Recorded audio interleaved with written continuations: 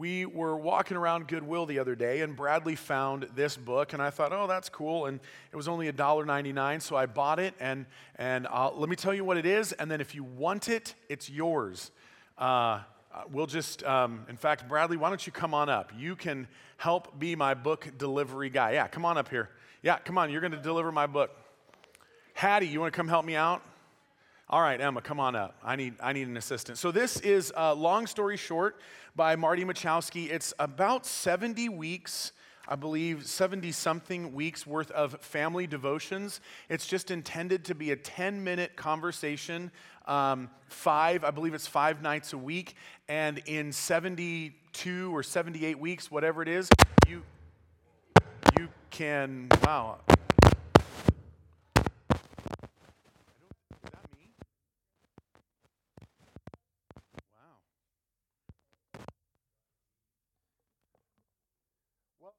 What or why, but that could be problematic. Anyways, if you would like to take your family over the next year through the entirety of the Old Testament, this book's for you. Is anybody interested in? I'm going to start giving away books regularly. There you go, all the way in the back. Take it on back there. If I find good books, that was it. That was the only book I had to give away. You were just Bradley's courage, apparently. So thank you, Emma. Appreciate that.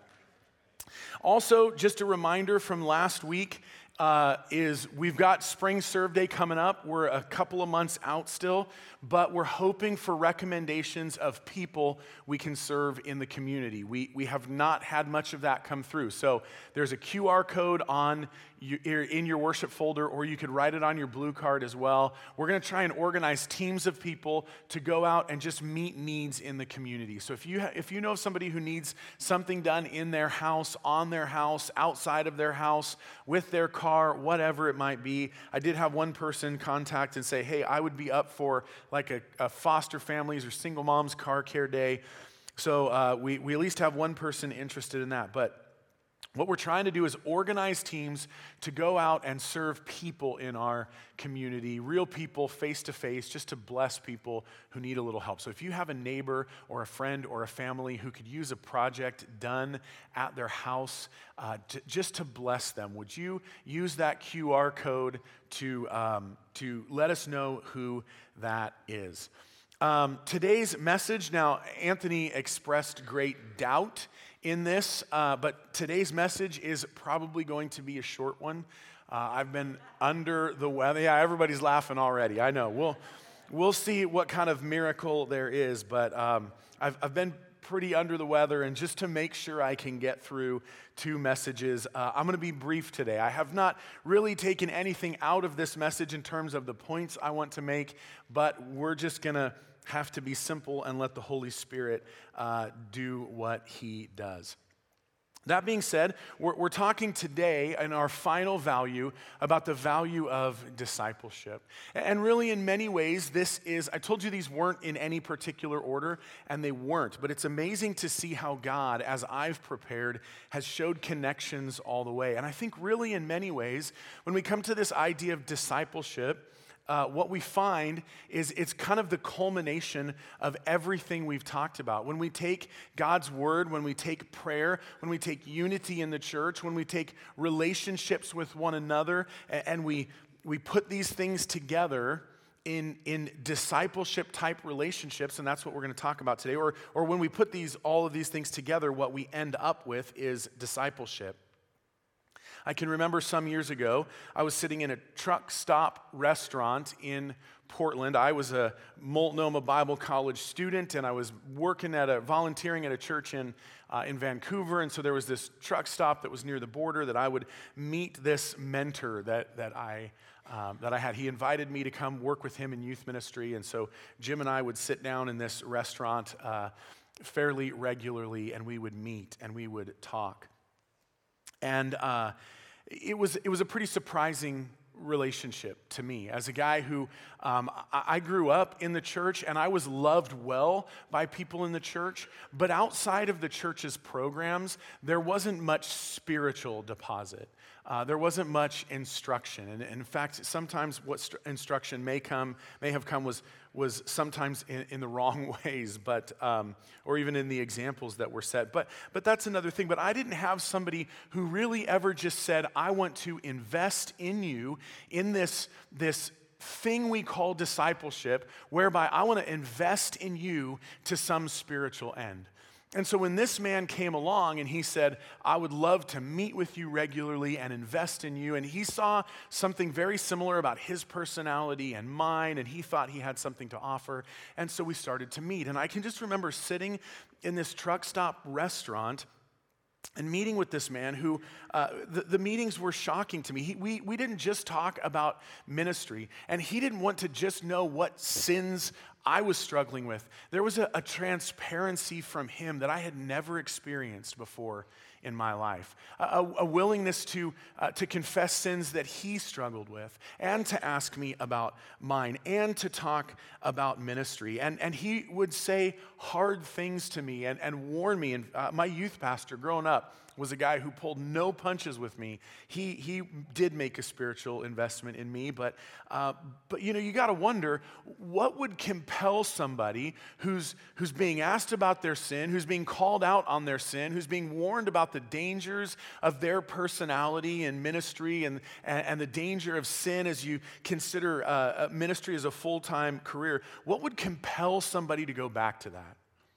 I think most of us would be like, wait a minute, you want me to sit down in a restaurant and tell you what my struggles are, what my sins are, what my heart is prone to? You want to be able to call me out and caution me on these things? I'm out of here. I'm not coming back to that. Well, I think there was a couple of factors. There was the factor first of just, there was a lot of encouragement in that time.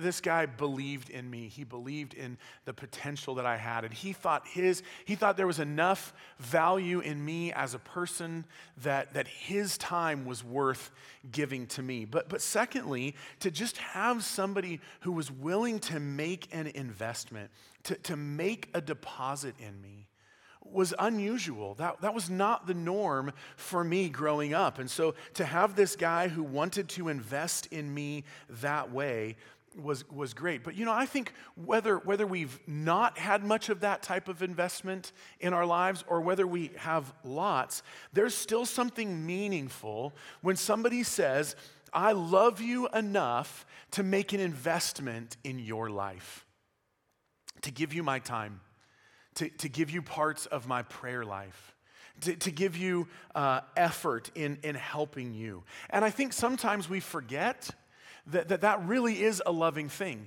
See, love, I know I remind us of this a lot, love is action. Love is always action. One of the things we talk about in our house is that hate doesn't have to be simply animosity. Hate doesn't have to be a desire to do bad to somebody. Hate can simply be neglect. Just a simple failure to pursue somebody's good. I think of Romans chapter 9, where we're told as God uses, or as Paul uses the example, God through Paul uses the example of Jacob and Esau. And quoting Malachi, what Paul tells us in Romans 9 is that God says, Jacob, the younger of these two twin brothers, Jacob I loved, but Esau I hated. Now, when God says that, what he does not mean is that he had some kind of animosity towards Esau. As the older son, Esau should have received the inheritance and the blessing from his father and all of those things. And God tells their mother that he's not going to work that way, that he is going to use the younger and the older will serve the younger. And so what God does with Jacob and Esau is he simply pursues the blessing of Jacob actively and does not pursue the blessing of Esau. And that's enough for God to say, Jacob I loved and Esau I hated. Love and hate is not always what one feels towards somebody else. Certainly, it can involve that. But love and hate, biblically, are most often defined by what our actions are. To neglect our neighbors in the sharing of the gospel is to hate them. To neglect our church in the sharing of the spiritual gifts that God has given us is to hate our church. To neglect our children and our wives, to pursue other things, to get tasks accomplished, to work, to just run over our own agendas at the sake of pursuing their good is hate. It's hate in action. And love, in great contrast, is also action. It is pursuing good. John 3:16 doesn't tell us, for God so loved the world that he felt nice. No, what it tells us is that he loved the world in the manner, in the fashion of giving, of doing something. Back to Romans, while we were yet sinners, Christ died for us. Before one person ever wanted God to redeem them, God made a plan. Adam and Eve, in their sin, they did the exact opposite of what they were supposed to do, and that is turn to God, the one who can redeem them. They hid from him, and we continue that pattern. We run away. But God, before anybody even asked for forgiveness, promised his son, and then sent his son. And love is doing something. And discipleship, which is a big word that maybe sometimes we don't fully understand. It's simply acting with love enough to invest in somebody else with eternity in view. Discipleship is simply acting with love enough to invest in somebody else with eternity in view. And so today I want to talk about 3 directions of discipleship that are commanded in Scripture. The first direction of discipleship is man to man. Man to man. Look with me at Titus chapter 2, verses 1 and 2 and 6, where we're told, but as for you, so Titus is the pastor of this church and being left there in Crete, he says, as for you, teach what accords with sound doctrine. Older men are to be sober-minded, dignified, self-controlled, sound in faith, in love, and in steadfastness. They're to be quick-minded towards spiritual things. Dignified, acting in ways and living in ways that adorn the gospel. Self-controlled. Men,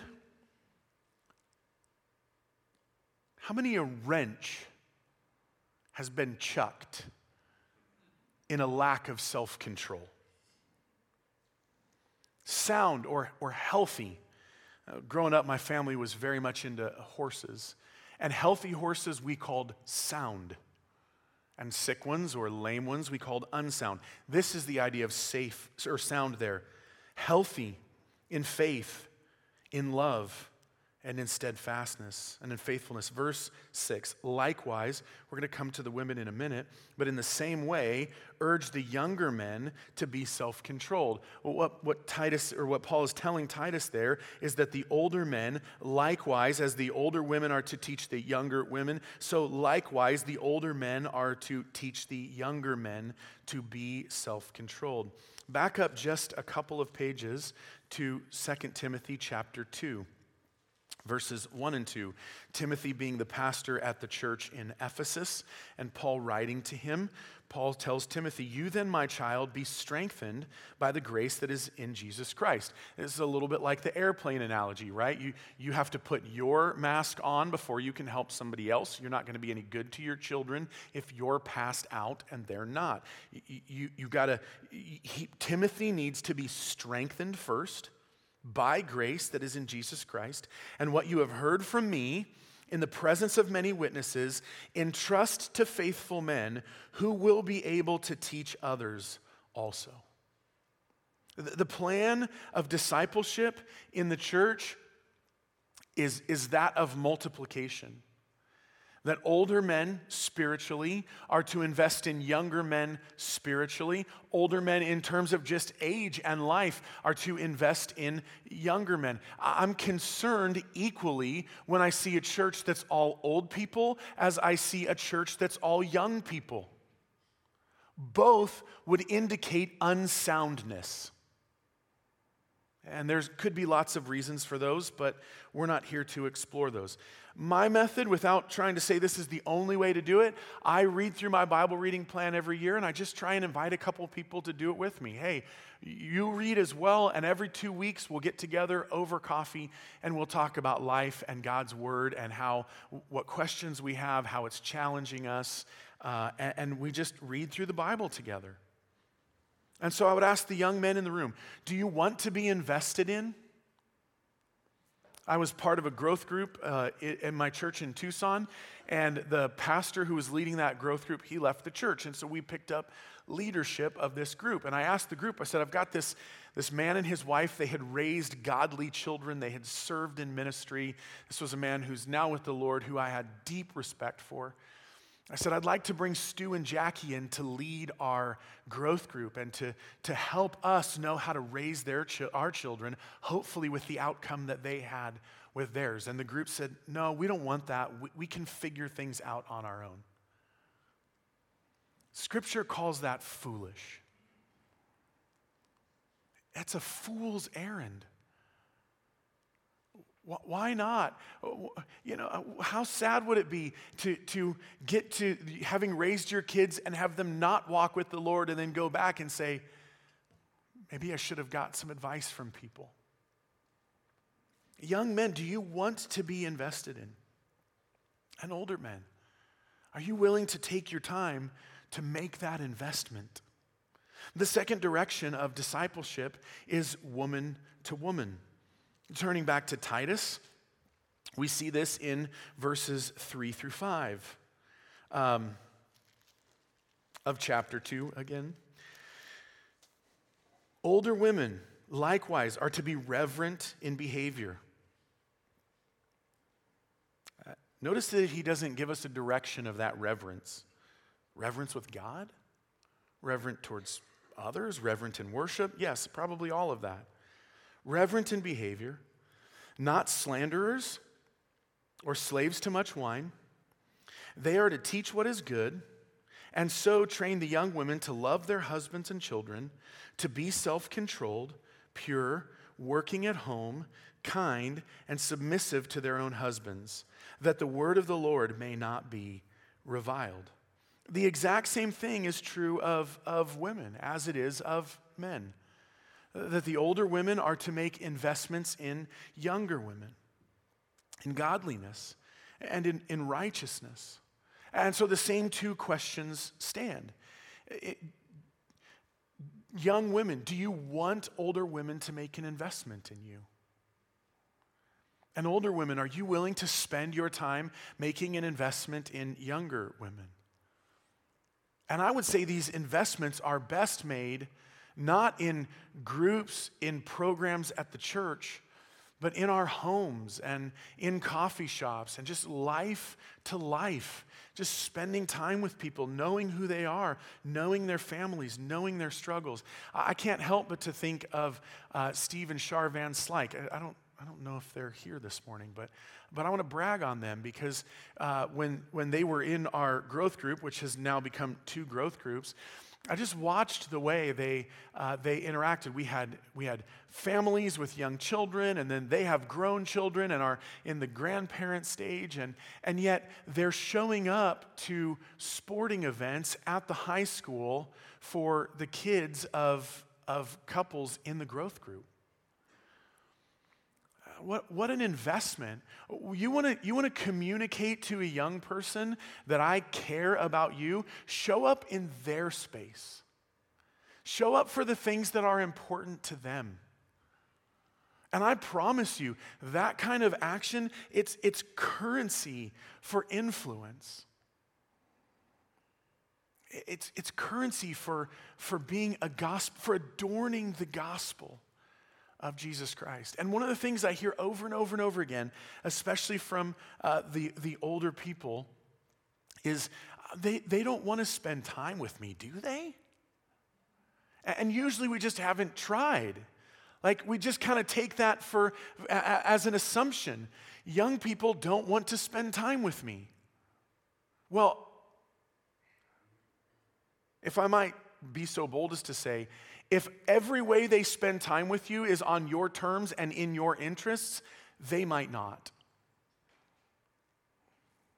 But they do. People want to be invested in. People will sit at a truck stop, coffee shop, and have hard conversations when somebody is willing to love them enough to give them their time, their affection, their prayers, their advice, to listen as well, to be open and vulnerable as well, to be sincere about their failures. The best mentors I ever had were not people that I thought were perfect. They were very imperfect people and knew it. That doesn't mean they weren't mature, but willing to make investment in me. And the third direction of our discipleship is to be believer to unbeliever. Believer to unbeliever.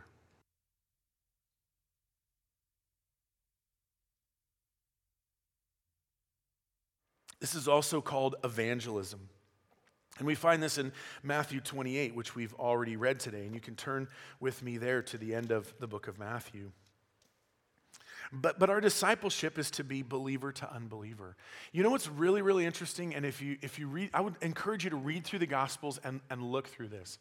And ask the question, was Jesus' method of discipleship significantly different with believers and unbelievers? And I think the answer is no. Jesus, he calls the disciples to follow him. He teaches them very, very little and then sends them out to teach what he's taught them.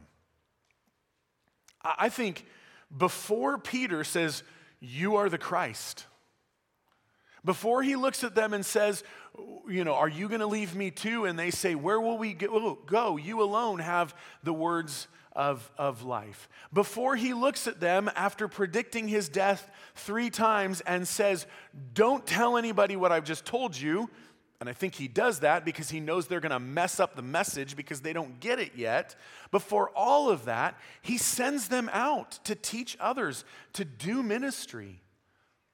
Now, I'm not advocating for handing pulpits over to unbelievers. But I think so often we say, hey, look, evangelism and discipleship, they look super different. No, they don't. They look like loving somebody enough to have a relationship with them that is decisively spiritual in nature. And we see this commanded in Matthew 28, where Jesus says, starting in verse 18, Jesus comes to them on this mountain in Galilee, and he says some interesting things. He says, "All authority in heaven and on earth has been given to me." Now, let me just tell you, you got to know if the CEO of the company calls you in and says, "Sit down," and he says, "You just have to know that all authority in this company has been vested in me," what do you think might come next? Something serious. You're probably about to get told what to do when you start with this reminder. And so Jesus says, "All authority in heaven and on earth has been given to me.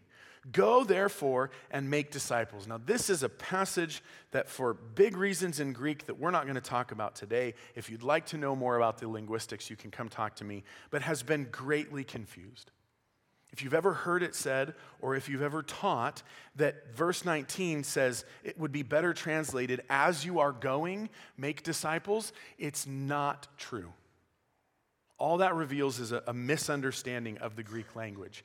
There is, however, one main command, one imperative in the text that is followed by 3 participles that take on that same command. And the main imperative is make disciples. That's Jesus' big idea in this verse. All authority has been given to me. Make disciples of all nations. And for some of us, that might mean going to another nation. For some of us, that might mean in our workplaces or in our neighborhoods. But we are all called to make disciples. A disciple was simply a student who was learning from their rabbi.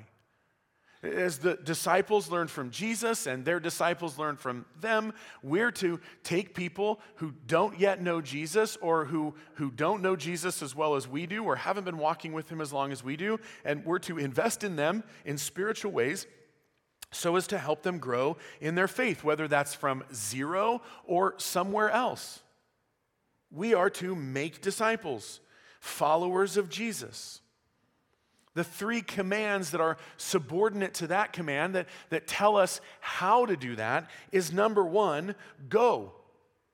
Jesus is telling us it's not optional. He is absolutely not saying, hey, as you're going about your normal business, make disciples.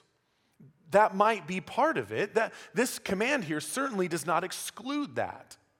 He's simply saying, you got to go make disciples. It's non-optional. And we got to make disciples of all nations. And we do that by baptizing them. That becomes a command. You are to baptize them in the name of the Father and of the Son and the Holy Spirit. And the third command that is part of making disciples is teaching them to observe all that I have commanded you. And so we make relationships to help people know how to obey Jesus, how to be baptized and participate in the life of the church. And we're to go in this effort to make disciples. Now, the question that some people have asked me, I even got an email not that long ago saying, hey, is Matthew 28 only for the disciples, or is that me? Like, do I get an out because I'm not a disciple and Jesus is giving this only to the disciples on Galilee? And let's lock the doors real quick. I don't want anybody to get out of this. Because what Jesus says is, teach them to observe all that I have commanded you. Which means every command placed on the disciples is a command placed on you and on me. Yes, he's giving this to the disciples, but he's explicitly telling them that these disciples that you're supposed to make, they have to do all that I've commanded you as well. There's no second role or second rate. And then he says something super encouraging. And behold, I am with you always to the end of the age. And I think we overcomplicate this sometimes. I've said it over and over and over again that I think hospitality is key. Hosting relationships, that could be over coffee, that could be over lunch, that could be in your home. It's just spending time with somebody enough in ordinary places to have a relationship where ordinary conversations can become about spiritual things. Hebrews 13:2. Do not neglect to show hospitality to strangers. 1 Peter 4:9. Show hospitality to one another. When we put these two verses together, we find, by the way, neither of them being written to pastors or apostles, that whether it's somebody inside the church or outside the church, we're all commanded to be hospitable. We're all commanded to host relationships with people that are for the purpose of making a spiritual deposit. I was at a men's camp one time, just a group of men getting together kind of on our own. It was an official church thing, but we were just out in the middle of nowhere. And this old guy named Frank came to this men's camp. And Frank was a character, and he'd been walking with the Lord for a long time. But one night we're sitting around the fire, and we're all talking. And Frank says, hey, y'all know what the difference between a genius and a smart person is? We were like, nope. Don't have a clue, Frank. Help us out. He said a smart person learns from their mistakes. A genius learns from the mistakes of others. When I sat in that restaurant with Jim over 20 years ago, one of the things he told me in our first meetings, he said, Logan, I see a lot in your personality that's like me.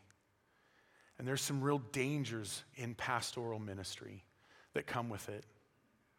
And I want to spend some time with you because, he said, you're allowed to make your own mistakes. You're just not allowed to make mine.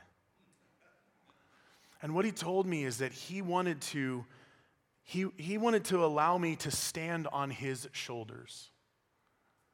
One of my hopes for my children has always been that they would be better people than I am. If they're better fathers, better mothers, better church members, better pastors, should they choose that, better whatever, I'm not going to be upset about that. I want to be grateful for that. Because hopefully they won't make my mistakes. And hopefully they might look at me and say, I don't want to do that thing. And that would be fine, because Lord knows I've sinned against them. But a smart person learns from their mistakes. A genius learns from the mistakes of others. Discipleship is the process whereby we don't leave other people to start from scratch and flounder and fail, but where we engage them and we say, I've been where you've been. You're allowed to make your mistakes. You're just not allowed to make mine. And I'll tell you that discipleship like this is almost impossible to program. It is virtually impossible. It happens in organic relationships. The best we can do is growth groups. And we don't tell growth groups what to do and what to teach and how to structure them, because we want people to just engage in relationships with one another enough to have influence and impact. If you're in a growth group and it's all old people, fix it. And I know what you're thinking. Well, we're comfortable. We've been together for years. But is your comfort more important than others' maturity? Or maybe even salvation? If you're in a growth group and it's all young people, fix it. If you're only involved in programs and not having organic, real, meaningful relationships with people, fix it. If you're too afraid to let people know who you really are, only Jesus can fix that. And what creates the kind of safety in our relationships to be able to do that with one another is to understand the gospel. Because I've said it before, I'll say it over and over again. If you spend enough time with me, I will sin against you. That's guaranteed. And I don't want to be the kind of person who hides in fear of that, because Jesus has already taken care of it. And if you spend enough time with me, you'll sin against me. And you know what? That's already taken care of too. This is Romans 8. Who can bring any charge against God's elect? It's God who justifies. And so when we go to God and we say, hey, you know what so-and-so did? He doesn't say, well, they've already taken care of that. He says, I've already taken care of that. My son lived perfectly for them. My son died. The record of their debt, it's been canceled, having been nailed to the cross, Colossians. There's nothing left. For those of us who have faith, all our sin is dealt with. Your past doesn't matter. Your sin in the present, it matters in the sense of we want to live obediently, but it doesn't matter in the sense of I have to hide. Because God's dealt with it. One of the things that really just impresses me about the book of Revelation is there's this moment where this star comes down from heaven. It's described as a he, not an it, and he's got in his hand a key to the abyss. This is Satan, who is cast out of heaven. He can no longer stand in the presence of God. And God says, finally, you're done, Satan. You're out of here. You're removed. And he comes down to earth, and he comes down angry, and it's not a good thing for earth. But heaven responds in praise to God, and part of what they say is this: the accuser of our brethren has been thrown down. I think the reason Scripture takes gossip and slander so seriously is because taking up the position of accuser, whether it's we're accusing each other to each other or we're accusing each other to God, is to take up Satan's work. Satan is the accuser of the brethren. In the church, it is God who justifies, so who can bring any charge against God's elect? What should make you feel safe in your relationships with people in the church? It is not their trustworthiness, but Jesus' saviorness. What should make us feel safe in our relationships is not that I've been in this one group with these 20 or 10 people for 20 years, but that my sin is already dealt with. And so we don't conduct ourselves in accusing relationships. We don't conduct ourselves the way Satan does. It's really interesting when in 1 Corinthians, and I'm a little off script, we're going to bring this thing to a close here in just a moment, but in all these descriptions of love that I've told you that are all verbs, all actions, one at the very end says that love bears all things. This is a really hard word to translate because it's a verb form of the noun roof. We don't have a verb form of the noun roof. But we love, it's borne up, it bears up things the way like a pillar holds a roof up, the way beams hold a roof up. Love puts a cover on things. It doesn't expose it. Gossip and slander and accusation, it's an attempt to expose. And God says love covers a multitude of sins. That's the kind of relationships we have to be willing to have. And we've got to go first. We've got to be open and vulnerable. We've got to make deposits and not just demand them. It has to be mutual. But we must be a church of people who are not so busy or worn out or tired or fearful or comfortable or old or young to have meaningful relationships with each other that are decisively spiritual. The best spiritual things, they don't happen I'll say programmatically. You might schedule time together, but they happen organically. Going places together. Spending time together, sitting in bleachers at sporting events, or around a campfire, or at a dinner table, or in a restaurant, or wherever it may be. Just spending time with people. And it's got to be, and I have to confess here my own failure, it's got to be between believers and unbelievers. I spend so much time in the church and investing in believers that oftentimes I go, where am I supposed to fit in a meal with my neighbors? Man, shame on me. That's sinful. That's a failure to obey all that God has commanded. And so I haven't set a good example in that. But whether it's man to man, woman to woman, or believer to unbeliever, we just spend time with people. And we find ways to make those conversations spiritual. And by the way, I'll just close with this. As those relationships with people grow, our willingness to get to those conversations quickly will tell people how important they are.